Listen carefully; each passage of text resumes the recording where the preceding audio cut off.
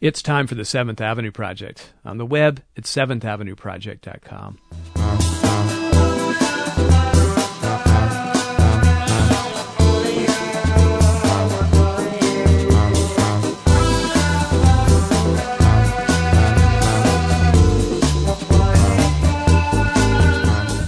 Hello, I'm Robert Polly, welcoming you back to the 7th Avenue Project. I'm assuming you've been here before. And on today's show, an interview with the comedian Marc Maron. He's made a name in stand-up comedy going back, about 20 years.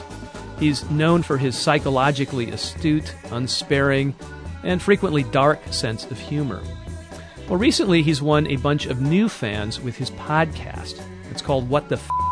I'll abbreviate it as WTF from now on. It's a totally homemade affair, usually recorded in Marc's garage in L.A., and it consists of conversations with fellow comedians and other creative showbiz types like Judd Apatow, Ben Stiller, Robin Williams, Sarah Silverman, and lots more. He's even interviewed Ira Glass. The talk is not only funny, but it is often raw and really revealing. Marc spills his own guts, and a lot of his guests do too. WTF has been going on for only about a year and a half, but it has become one of the most listened to podcasts around. And it's been getting a lot more attention recently with some glowing coverage in Rolling Stone and the New York Times. Marc typically begins his show with a monologue. He'll describe some current personal struggle or some recent event in his life. And sometimes he'll talk about his tangled relationship with the person he's about to interview. For example, when he spoke to his old friend and fellow comedian Louie C.K. Here's a bit of what Marc had to say before that interview. As you know, after listening to this podcast, I've been a crazy motherfucker. I've been, incredibly angry or resentful or cranky or self-involved, mean. I've been nuts. I'm a lot less nuts. But a lot of times when you don't maintain a friendship, the person you're friends with still sees you as that guy. So allowing each other to grow in a friendship is tricky because there's part of you that wants to be what you were when you were first friends. There's part of you that wants that because that's an innocent place. That's where it started. That's where the emotions began.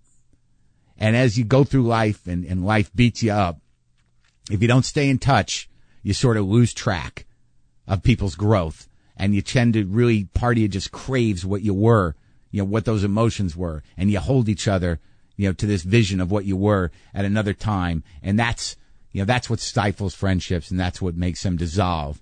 So what you're about to hear really is me and Louie, outside of talking about comedy and talking about his work, really rebuilding a friendship. And I love the guy. So let's do that. So I got a chance to hang out and talk to Marc recently about this second act in his life, that is podcasting. And one of the things on my mind was the difference between this medium, radio, and the looser world of the podcast.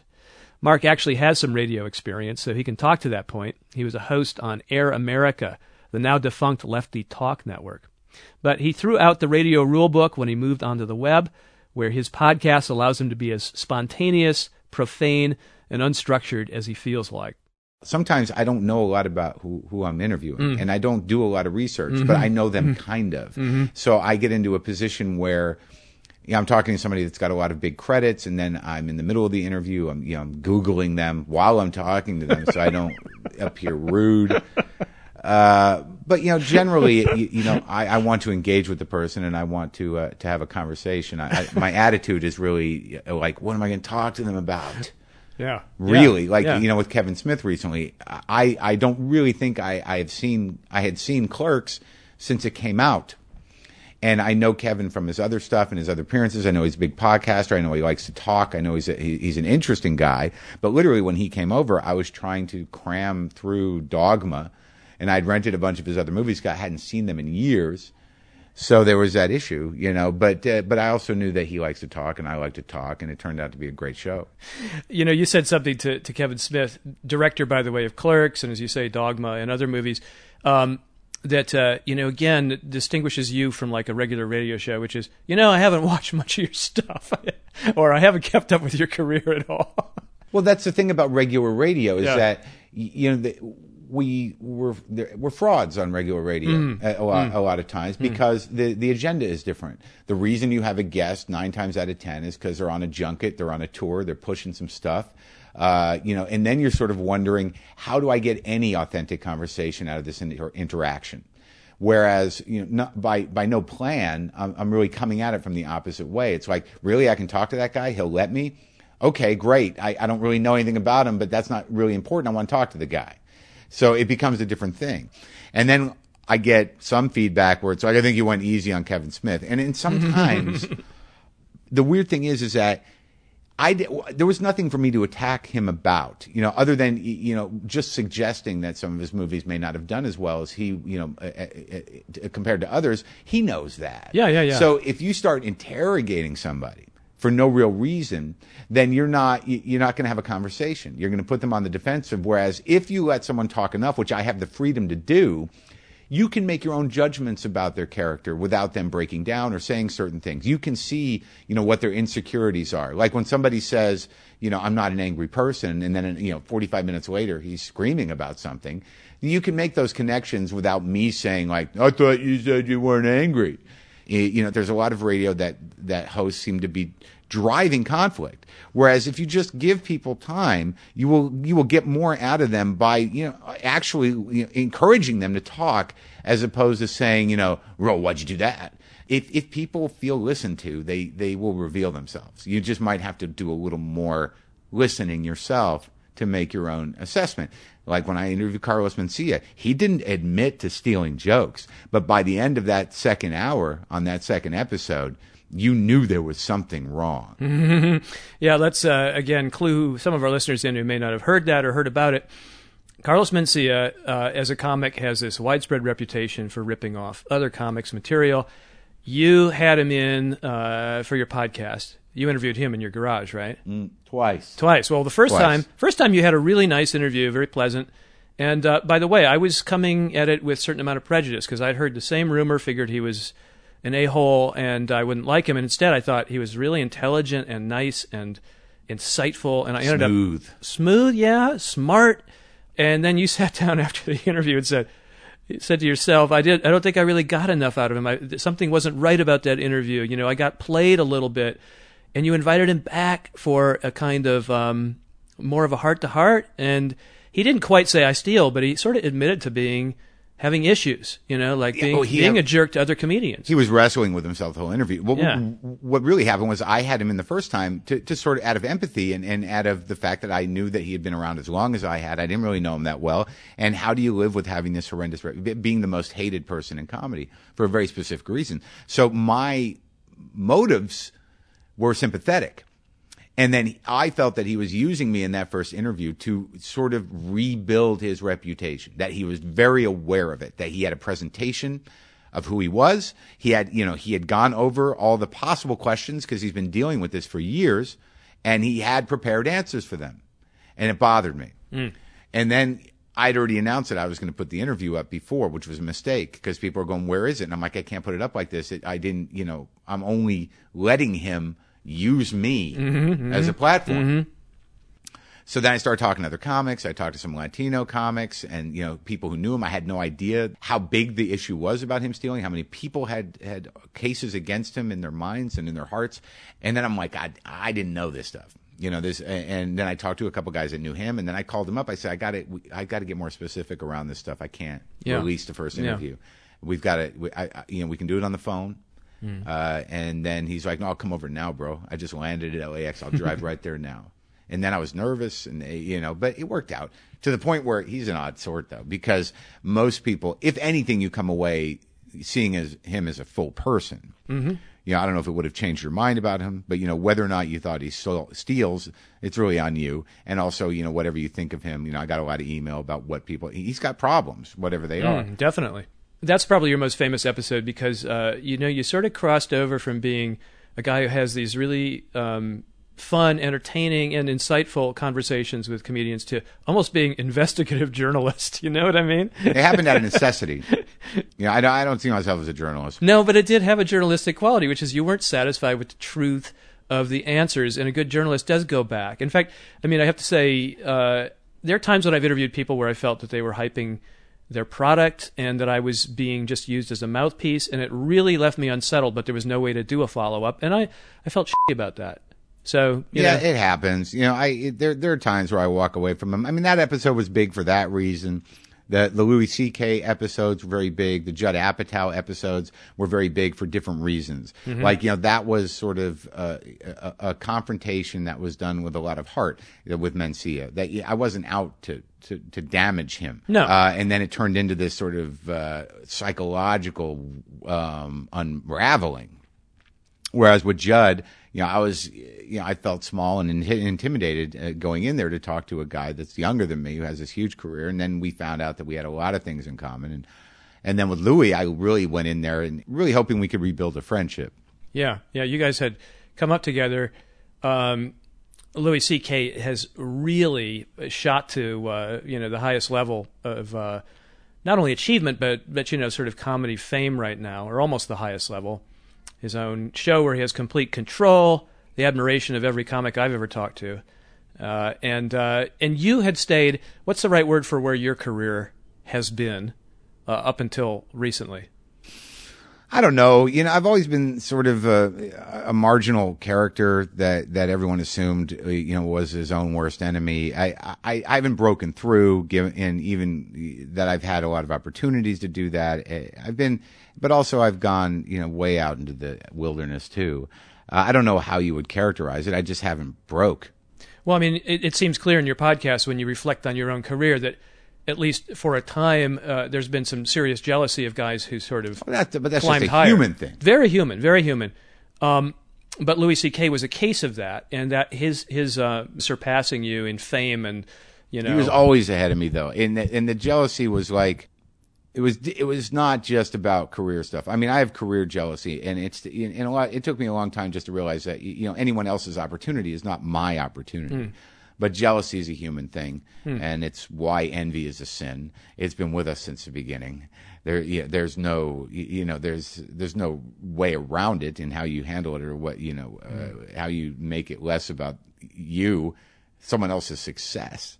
That's just part of maturing and being a decent person. But with Louie, there was also the issues of friendship. Like, the obstacles to our friendship were not just me being jealous of him. I mean, I'd lived with that a long time. I mean, he was always, if you want to look at it, as ahead of me. He was always, he was always more successful than me. But there was also an element of our friendship where you have friends where you don't know if they're your real friends because they only seem to call you sometimes, or they call you when they need something, or they don't really listen. I mean, all those other dynamics of a friendship were in place, but we had become, completely estranged for a while. And he was right, when he said that, you stopped responding to me, and I'd made a choice not to, but it wasn't just because of his success. So what was it besides professional jealousy then? It's just, friendships are difficult as you get older. I mean, I have love for the guy, and I think we have love for each other as friends, and, but as you get older and your lives become very different. Sure. Really what it was is that, when he went through his divorce and stuff, by the time he finally got on the phone with me to talk about his life, I realized there was so much I'd missed of his life. And there was something about that made me realize, well, then what is the friendship really? So I just sort of decided like he let him have his life, and I can't, it's hard to be the guy that you get called in, in the last lap, and then you got to regroup, and all of a sudden they're telling you stuff, and you're like, I had no idea. How did then I realized, like, the last time I really saw them, I was at their wedding, and then, now they got the 2 kids. It's my own fault, but it just drifted to this point where I was like, I can't engage with it right now. That was probably triggered by professional resentment, but there were other issues. But we're in touch. We're good. It was, I think, Gore Vidal who said, "Each time a friend succeeds, I die a little." That's true. I mean, it's funny, and there's a truth to that. But really, if you're thinking along those lines, you're not thinking about yourself in the right way. You're using externals to beat yourself with. You're choosing to make decisions around your perception to reinforce your self-pity. So, I mean, those are knobs you got to tweak at some point if you can, or at least be aware of it. Well, Marc, your podcast is full, like I say, of self-reflection in these monologues. Also, in the dialogues, you're always talking about your relationship problems, your rage problem, your self-loathing or self-reproach. I mean, a lot of stuff goes on. Is this therapy, or is it something else? I don't know. I don't know if it's therapy. I spent a lot of years doing comedy that was fairly heady, and the emotions of my comedy have evolved over the years. And then I did political comedy for a couple of years because I was involved with a political organization. I'm thrilled to be away from that because I just find that these type of personal issues, the dialogues we have in our heads, the voices we all have in our heads, are really at the and anyone's individual sense of entitlement or anger or failure or success, all that stuff. That's what people deal with. The politics, for most people, outside of how much taxes they have to pay or whether or not they get a parking ticket, is really just a template that they can place over their personal problems, to have a voice that is actually one step away from their personal problems. So, in dealing with that, I just, maybe I'm selfish. Maybe I certainly have narcissistic tendencies, but these are the things that consume me. So is it therapy? In the sense, the monologues aren't necessarily therapy. Those are more me, talking to the listener in trying to find a common bond. And are you like this? Am I the only one here? I'm sharing this because I'm hoping I'm not the only one here.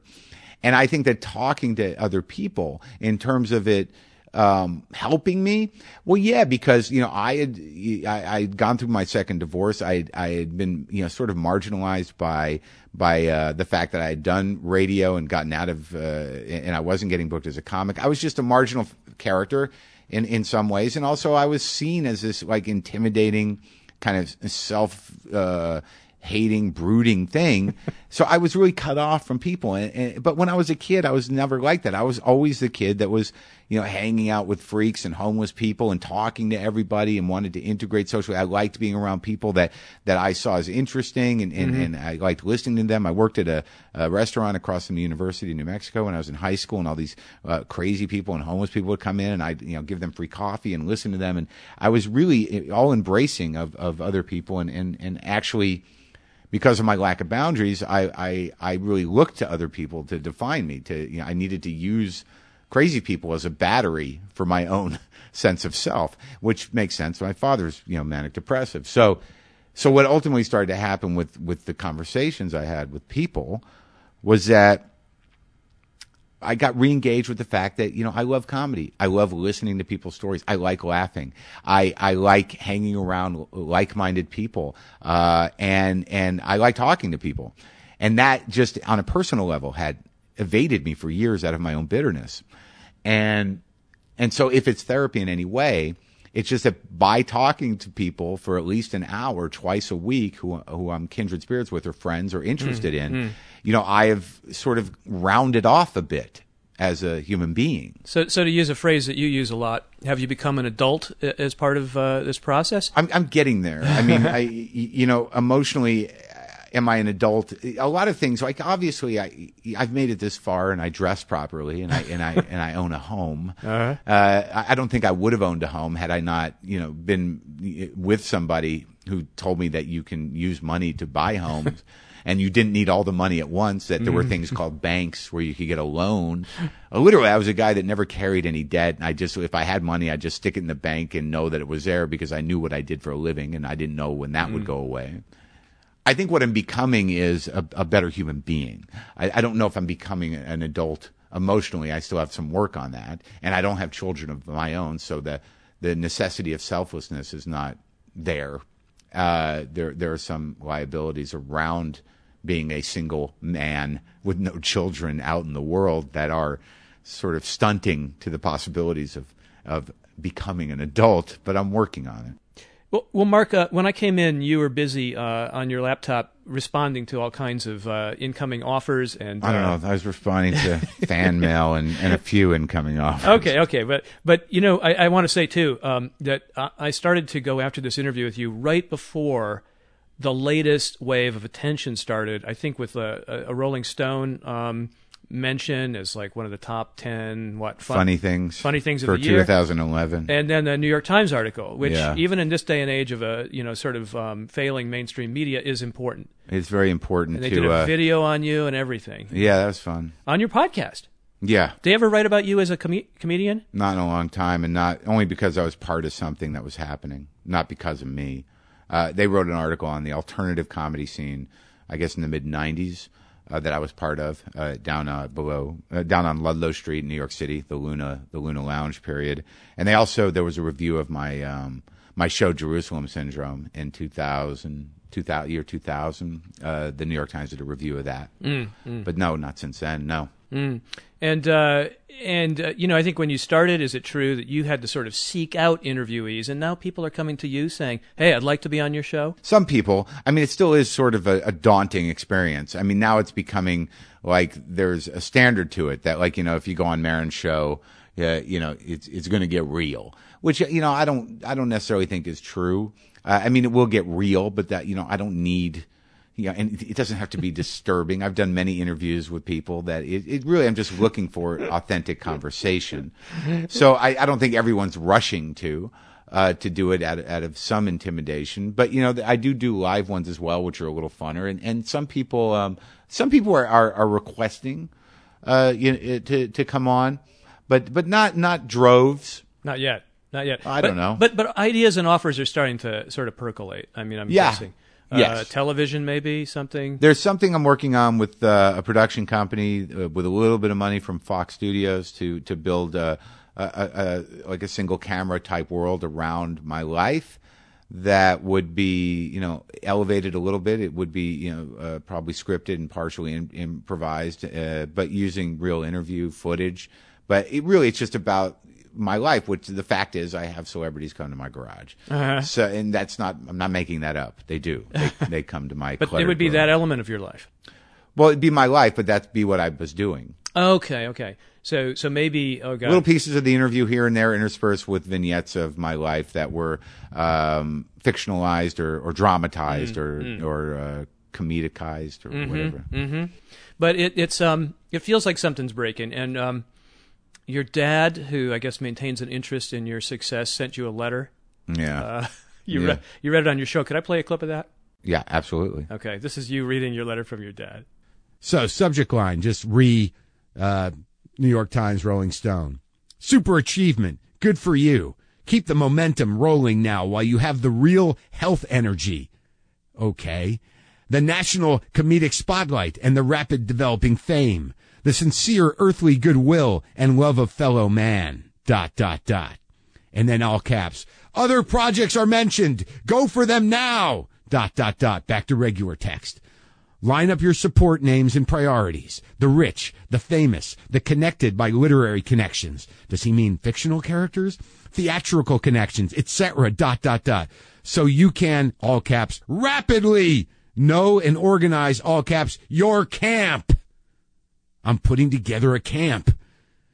And move forward. ... The, all caps, iron is hot. Strike. More caps. You worked hard for these moments. You deserve every break and a first crack at every opportunity. ... Still all caps. Talk show host on prime time, comma, etc. Back to regular. Life is good, but for a very short time. No. And the public is fickle to all professionals. Comedy, showbiz, medicine, ... We grow old and out of touch with the big, powerful influences quickly. ... Get them committed, all caps, now! Back to normal. By interview comments on the www, that would be the World Wide Web, I believe, TV, podcasts, or in the media. He who hesitates is lost easily. All caps. Now go for it! Back to normal. You should now have, all caps, inexpensive access to the best theatrical advertising. ... all caps. The best in product endorsement, etc., The moment is yours, Command it. Back to regular text. Love, Dad. Marc Maron's dad talking to Marc about his imminent success. Sure. It was hilarious. The letter, or is it email, with block letters and great phrases. You know, the moment is yours. Command it. Oh yeah. I loved it. Yeah. Mm-hmm. But does it feel a bit like he's right that there is maybe some potential change that's for the better, like as a result of success? I don't know what he sees. You know, because I just did Conan, and afterwards he said, "Yeah, it was great, right?" I mean, it seems to me that maybe, who knows? Maybe you could replace him. Like when he goes away, you could fill in. Like it's just never quite enough. And, Well, you actually, and I'm not being a sort of fawning fanboy to say this. I thought you really kicked ass on Conan the other night. Yeah, I mean, thank you. The storytelling, you just sat there. Conan didn't have to do anything. I mean, He likes that. You're like the perfect guest. No, you are. I mean, he chips in with a smile or a very brief remark, but you were just. Well, you got to realize, I mean, I go back a lot of years with him as a guest. Yeah. And I was a recurring guest on the, at NBC, and like 3 or 4 times a year, and I was sort of a go-to guy. Like if they got stuck, they'd come have me sit down and talk, and we have a relationship, him and I, that exists on camera. We don't socialize. Oh, you don't? No. But he did agree to come to the garage at the end. That was good. Yeah. But he's become very good and at doing what he does. He knows how to carry a show. He knows how to get a laugh. He knows and to see him grow as I've grown has been interesting and good. Like I wasn't being slighting in saying that he doesn't like to do his job, but he has learned over time to let me talk anyways, and when he does come in, it's always perfect. It's always a good balance. But for me, it was very emotional. It was actually very emotional because I was very loyal to him. Whether anyone knows it in show business, it's a weird thing. But I never tried to do Craig Ferguson. I never tried to do Jay Leno. I didn't care. I was a Letterman guy, even though I've only done Letterman 4 times in my career, and they don't happen often. But Conan was always good to me, and I didn't see any reason to do any competing shows, and I wouldn't in my mind. Not that they'd even care. And then when he went to the Tonight Show, I wasn't on the docket. I didn't get on. And in retrospect, it was good because he was uncomfortable. It was a hard time for him. It was a hard time to define the show, and I might have eventually gotten on, but my feelings were a little hurt. And then I ended up doing Ferguson, and in my mind, it was like, fine, if they don't love it, I'm just going to do this other one, And I hadn't been on TV in a long time, and I did Ferguson. It was actually good. But it was weird because, I used to go to Conan and I'd go to my dressing room, Jimmy Vivino would give me a guitar to play. I knew all the writers, they were always happy to see me. I did that for 12 years. I mean, I was there in the first year that they were on, and I was on every year that he was on. And then, Conan gets this show, and I go have a meeting with, the head of his production company, David Kissinger, just to talk. I seem to be taking a lot of meetings with executives, apparently so they can just tell me how much they like my podcast. And, but he's a wonderful guy. I've known him for years. He's been, he used to be at Universal. He's been other places, but a very sweet man. But I go to this new set, and I have not been offered a date on the show.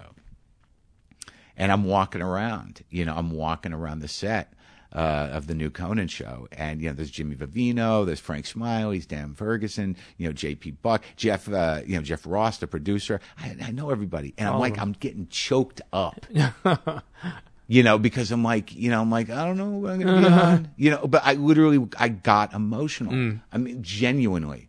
I was sad, and it felt weird. It was, because that's just in my mind. I couldn't understand it. I'm like, I don't know when I'm coming. It's good to see you. I know all those guys. Yeah.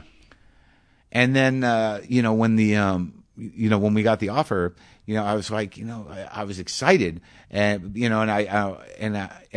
I was a little, overwhelmed, but I was emotional again, so and now Andy's back, so I'm going back into this environment. And I have a history with these. I know these guys. I've sat on television with these guys a lot.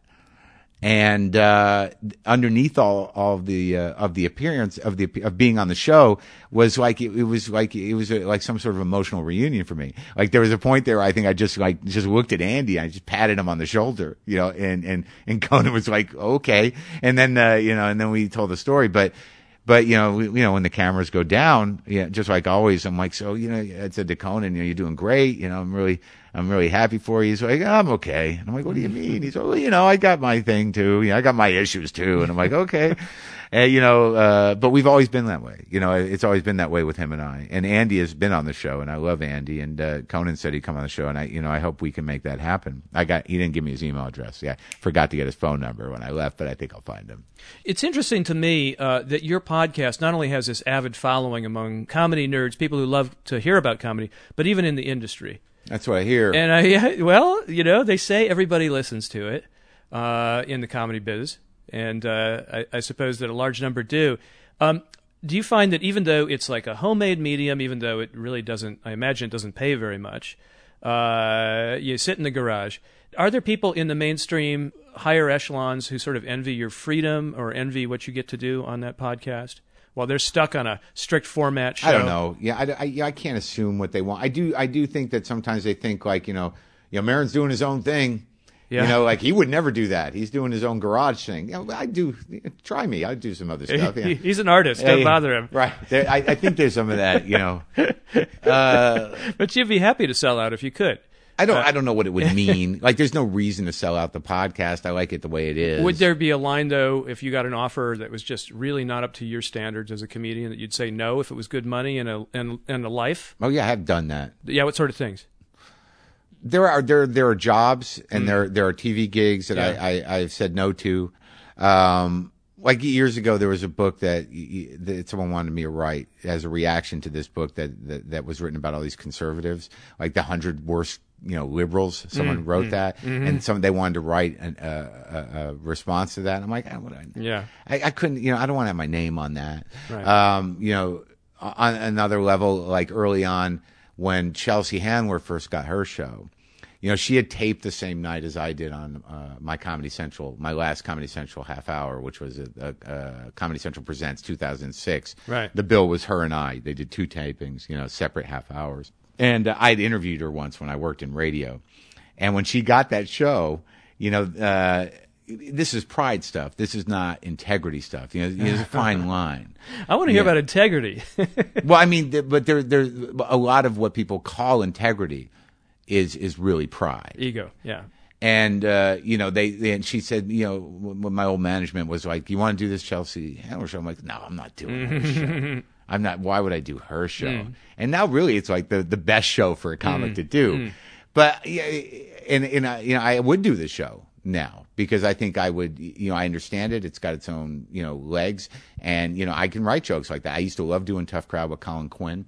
I like doing panel shows because it forces me to write about specific things. I like having deadlines. Other things that I've turned down. Well, fortunately, it's easy to maintain your integrity if no one's offering to buy it. So, there's not a ton of stuff, but there's going to be more though. You get to say no to some projects, I imagine. I just don't like. If I don't like, it's like even like it's like with the improvs, like the comedy chain, like. I find them to be incredibly unfair to comedians in terms of if you don't sell tickets, which I'm starting to do now. What they offer you to perform in their clubs is insulting. And, there's this idea where, like, at another time in my career, even though it happened and I turned it down then, they offer, and I'm like, why would I do that? And literally in my head, it's like, I've made it this far without that, and I'm doing okay. Why do I need to do that now if I find it insulting? That's really the question I ask myself in terms of integrity. But like I said, it's not like the offers are rolling in. And fortunately for me, out of desperation and passion, this thing, seems to have worked. And the TV thing that I'm working on is honoring what I am and what I'm doing. It's just taken me a long time for people to just get the whole package of me. I think it's taken me a long time for me to sort of fill that package. So I don't really have any regrets. I think I got a lot of opportunities in the past that I wasn't ready to follow through on. Because I just wasn't fully baked, I wasn't, fully me. I think my entire process has been to try to be myself in a way that I felt comfortable with. And I think that's just, now happening in the last couple of years. I'd like to play a little bit of one of your opening monologues from the podcast.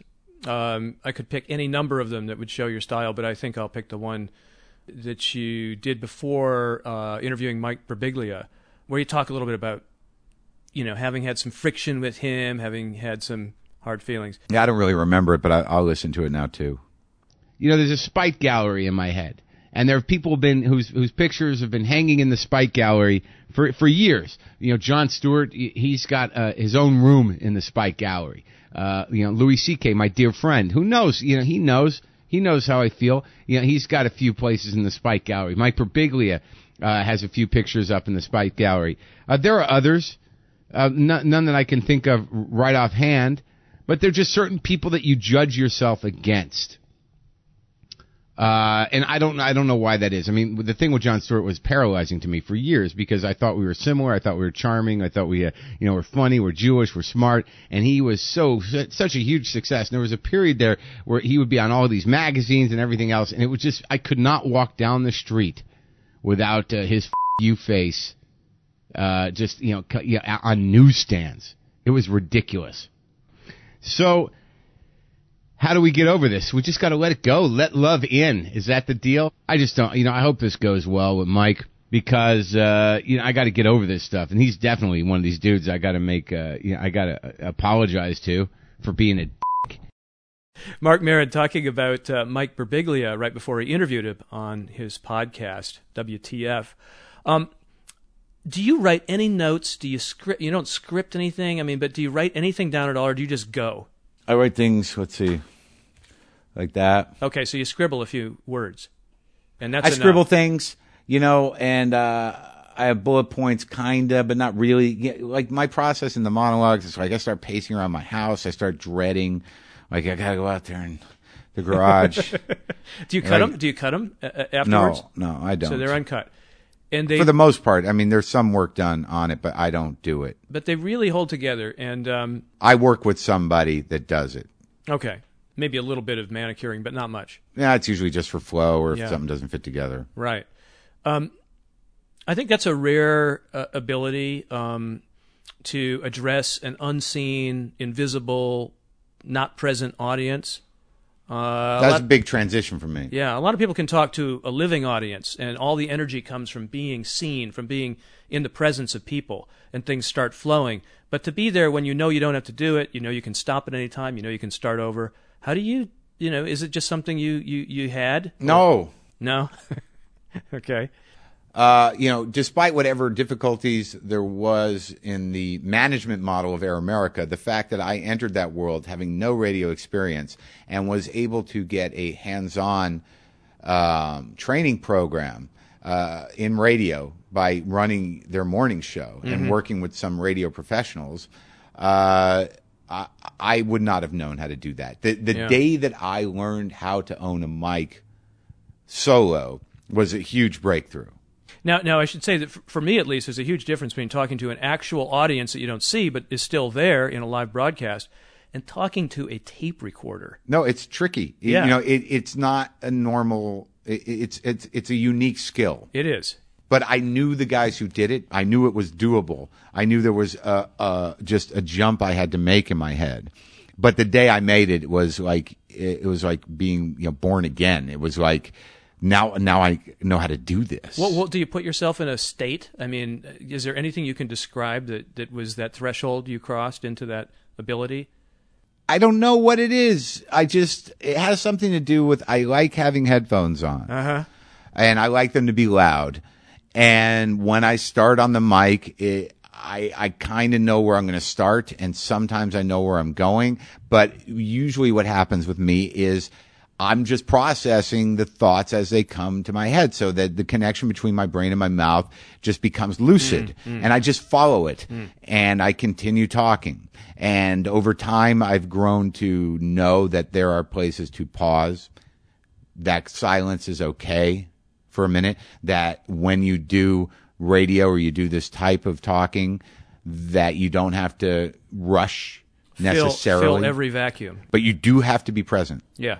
Like Very. a vacuum is only a vacuum if you take your focus away. So the focus remains. And that's how people like Rush Limbaugh is very good at it. And there are some people that are very good at it. You know, Ira is good at it but it's a different method. Very. That, where he sort of underplays things and lets the space kind of, move your heart, where Rush will stop for effect and then plow. And then there are people that that do solo mic work where you realize that the pauses are almost more important than the talking in terms of creating an emotional space in someone's head. For sure. By the way, speaking of mics, you got a couple big pee pops there, so if you could just drop it just a tiny bit. Yeah, absolutely. I know. You're going to leave that in, aren't you? Should I? Yeah, I'll just leave it in. Yeah. It was kind of, it was nice coming from the old pro telling me about my pee pop. Hey, listen, I got the headphones on. I'm hearing them. Okay. Where was I? Oh, yeah, silence. Yeah, another person who uses silence quite well, I think, on his show is Harry Shearer. He'll pause. Yeah, he's great. He'll Harry's pause great. For a lot. And he said he learned that from listening to Paul Harvey, who would pause and then say something and then wait. And during that pregnant silence, but I as an audience member, I'm hearing the person think, and then come out. I mean, the tension is really cool. People who are really comfortable on the mic do it all the time. Yeah, Phil Hendry. I mean, the guys that live on the mic, they don't mind it. They don't mind making you wait as they figure it out. I like Harry too. He's very good on the radio. Yeah. And it's interesting. His is a real radio show, not a podcast, even though the distinction I think is breaking down. But he, with all of his gigs, his acting and voice gigs, holds on to that show, does it week in, week out, virtually never repeats. I mean, almost never. Does it in hotel rooms, and as he travels around the world. And I asked him, why have you kept it up all these years? Because it's all his. Because it's his. No one can touch it. I feel the same way. And by the way, I don't listen to Rush. I just noticed that about So you Rush. didn't hear his Hu Jintao imitation the other day? Honestly, I don't listen to anything. I keep NPR at home. I keep it on. Right. I listen to KCRW in the house and in the car. And if I'm not listening to that, generally I listen to music. Right. So you don't listen to other podcasts? Not much. A question I want to ask you is one that people have asked me based on doing interviews, and one that I ask myself all the time, which is, what is this space that gets created between, say, two people and some microphones that prompts them or allows them to say stuff that's intensely private that maybe they, in some cases, haven't even told people who know them well? It happens, I think, on your show. What's going on there? What do you think? I don't know. Yeah. I mean, for me, it's just the way I do it. I listen. There are guys I like a lot. I like, Doug Benson, Jimmy Pardo. These guys are funny guys. Jimmy Pardo is a great personality, on his podcast. Yeah. They're Always Not Funny, it's called. Never Not Funny. Never Not Funny. Yeah. And Doug's just funny. Always Not Funny would be a very bad name. Yeah, very bad. But this is the kind of radio I've chosen to do. A radio guy once said I do the naked format. Yeah. But I think for me, because I do that and I talk openly and I don't hide much, that guests want to meet me halfway, and a lot of times, if it's the best thing that can happen is they forget that they're talking on a microphone. And I think what Judd Apatow said in the Times piece is true, is that you just don't think anyone's going to hear it. You're still in my garage. That's the way I think about it too. I don't check my numbers. I don't really know what's going on right now. I don't know how many people are listening to my podcast as you and I are doing this interview. I don't think about that stuff. I can't get hung up on it, because when it comes, down to it, I'm still booking my own guests, and I'm still, I have to show up in the garage, to be an active listener, to share my own private thoughts.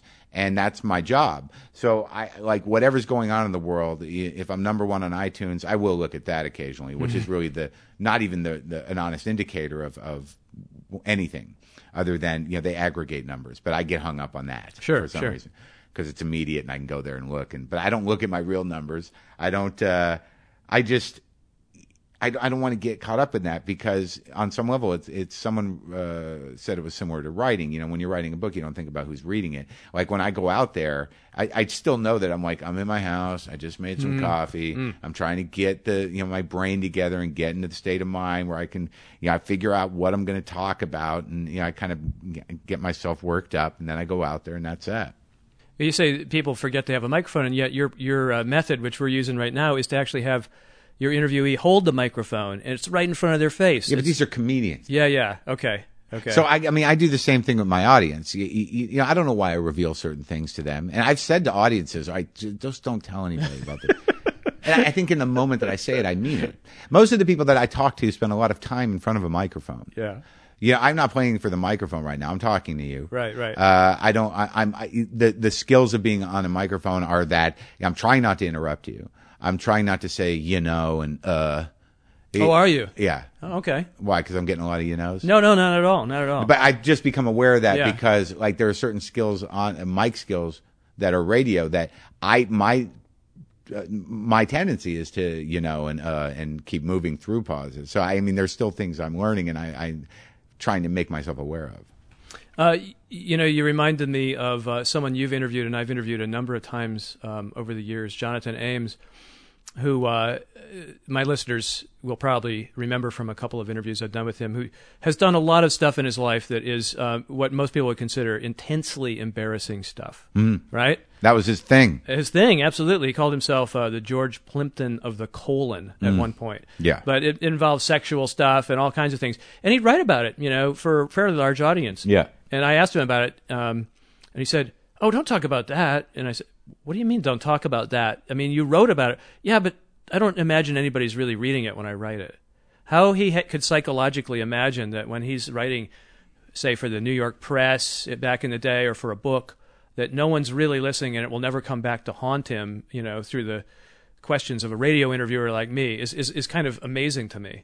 I think that's smart, though. I think that's the same reason I would have. If I've talked to him, and he seems to be done with that stuff on some level.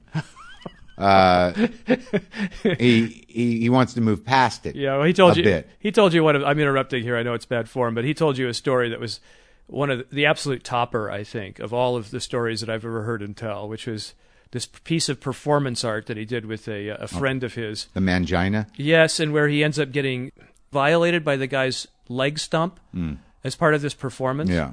And it was, I'm making it sound grotesque, but it was hilarious in the telling. I think it's because he had a good attitude. Hilariously grotesque.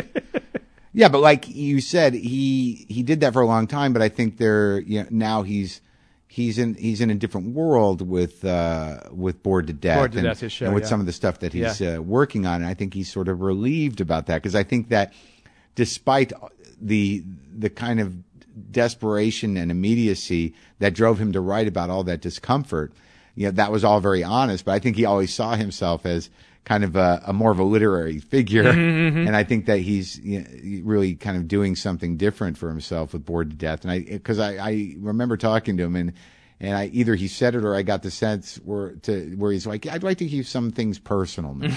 like I couldn't go and divulge information about a breakup I was going through on the air out of respect for the woman that I was in the relationship with, and listeners were like, "What do you mean you're not going to tell?"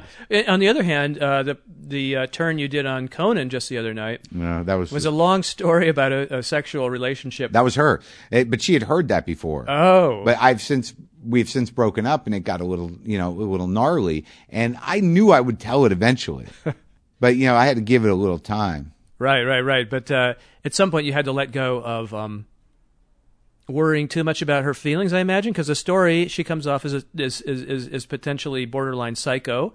No. Yeah. So you had to sort of say, okay, I'm going to tell this story. She knew that. I guess that's sort of par for the course if you get involved with me. Yeah. I would imagine anybody who gets involved with a guy like you has to know that they're giving over their private life to a hungry public. Yeah. I'll own my side of it. We talked a little bit about you and adulthood and how that's something you seem to be wrestling with aloud, making that transition. But on the other hand, part of what makes you funny is coming out of immaturity, I think, in some way. Do you really want to become an adult?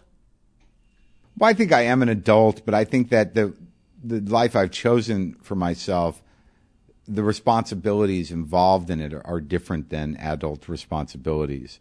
That I'm fairly selfish. So I think in that there's a fine line between being selfish and being childish. I mean, it's part of being childish, but being childishly selfish as an adult is not that appealing. So I hope that my selfishness is at least relatable and not just, some sort of arrested development.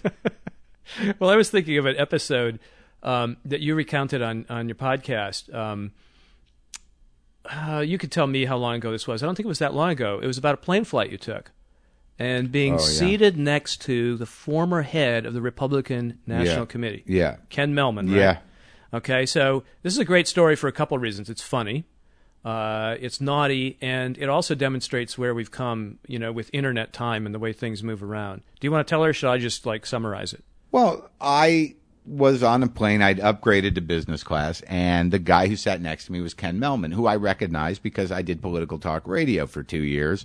Yeah, I imagine most people wouldn't even recognize him.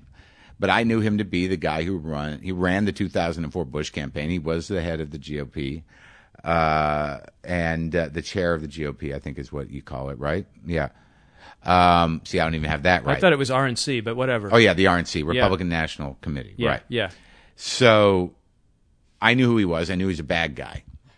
He's an evil guy. And I wasn't even quite up to speed on the news that he had come out of the closet, literally days before I saw him. So I'm on a plane, and I had Wi-Fi on the plane, and I'm online, and I emailed Sam Cedar, who I used to work in political talk radio with, and we had a show together. I'm like, what's the story on Mehlman? What should I ask him? I needed my producer. I need a producer here. I'm in a position to break news. And then I was told that he just came out, and then blah, blah, blah. And I'm like, I got to do something about this. And then he's sitting right next to me, and he doesn't see what I'm doing. And then at some point he goes, so you got online, huh? And we're talking. And I'm like, yeah. And he goes, I wonder if I should. I'm like, I don't know. It's pretty good. And then it dawns on me that I should talk to him. So, in a real way. So I introduced myself. I told him who I was. I was at Air America. And then, I started talking to him about the Bush administration, about Dick Cheney, about this and that. And then I started tweeting about it, as he was reading his own magazine. I started tweeting, and I started saying things like paraphrasing Mehlman. It was not an inside job, blah, blah, blah, but I was, the thing I come away with, I'll get to that in a minute, but so here I am tweeting this, and I'm on the, I tweeted that I was on the plane with him, and then, I got something going, and it's in live Twitter, and then he falls asleep. So I didn't, for some reason, the only thing I could think to do to a sleeping, Ken Mehlman was, tilt my computer so you could see him next to me sleeping, and I took my shirt off and just showed my nipples, and I was like, and I tweeted that. Sort of unflattering. Yes. The whole thing was unflattering. So that's what I tweeted, and then all of a sudden, within half an hour, it breaks on Gawker while we're still in the air. And then I know because it breaks on Gawker that when we land, his people are going to have informed him that. He's got a BlackBerry. Sure. And I'm like, well, this is great. So then I email my friend Brendan, and I say, look, dude, when we land, I'm going to get on the phone with you immediately, and this is what's happening, and you're just going to stay on the phone with me so I don't have to confront this situation. So we land, and sure enough, my phone goes on, his phone goes on, and within seconds, I see my nipples on his BlackBerry screen. And then I call, Brendan. I'm like, yeah, hey, what's up, man? Sure. It's happening right now. We're doing it. I just start, buying time. But he played it like a pro. I mean, God knows, to be in the Bush administration and in the GOP as long as he has, he knows how to, take a hit. He didn't say a word, but it's a very long taxi in. So my question for you is, definitely no arguing that's funny, but was it mature? No, it's definitely immature. and in retrospect, because I wasn't being journalistic enough, and because I didn't know my instincts were immature, is that, I had an opportunity there. Yeah. Before I identified myself, out of curiosity, to ask him whether or not he regretted anti-gay policy that he supported and championed, in the Bush administration. Right. That's the question for sure. That was the question Yes. that I might have been able to get an answer Yeah. to as a civilian, but I chose to show my nipple. Oh, boy. So Woodward and Bernstein, you are not. We've concluded that. What do you see yourself doing 10, 15 years? 10, 15 years? What about 10, 15 minutes? I don't know, man. I mean, I don't know. I'd like to write this book. I want to keep doing this. Is this autobiographical? I'm sure, isn't it? Everything I do. Well, Even my but interviews? I mean, is it a memoir? I mean, is it? Here's how I started. I think you have elements of that. Uh-huh. I don't know how it's going to be broken up, but Yeah. it's certainly going to be about me and my thinking. Oh, I look forward to it, man. Yeah. What do I see myself doing? I want to keep building the stand-up. I mean, this is the first time in my career that there's some awareness of who I am, that I have people that listen to the podcast that never knew about me before the podcast, that don't know that I do comedy. So they come out and they're like, oh my God, he knows how to do this. I mean, that's what I did. I'm a comic. That's what I've always done. I do it all the time. So that's been actually, for the first time in my life, I'm relatively fearless, and I have a lot of material, and I enjoy doing stand-up, and it's a good time to see me. So I do stand-up. I'd like to continue doing this. I'd love to try to figure out a way to do an intimate talk show on television. I'd like to act a bit too. I mean, there's a lot of things I'd like to do. What do I see myself doing? Given my brain, I see myself, maybe in a maybe a slightly better garage. A 2-car garage. Instead of a single car garage, it might slide down a mountain. Okay, Mark, that's a real nice note to end on. Actually, is Marc Maron in the big 2-car garage, still doing the podcast. Yeah, with the same amount of clutter. Thank you, man. Thanks a lot for having me. And you can learn more about Marc Maron at marcmaron.com. He spells his name MarcMaron. You can also catch his WTF podcast on iTunes. I'm Robert Polly, and this has been the 7th Avenue Project. Visit us on the web, why don't you, at 7thavenueproject.com. I'll be back next week.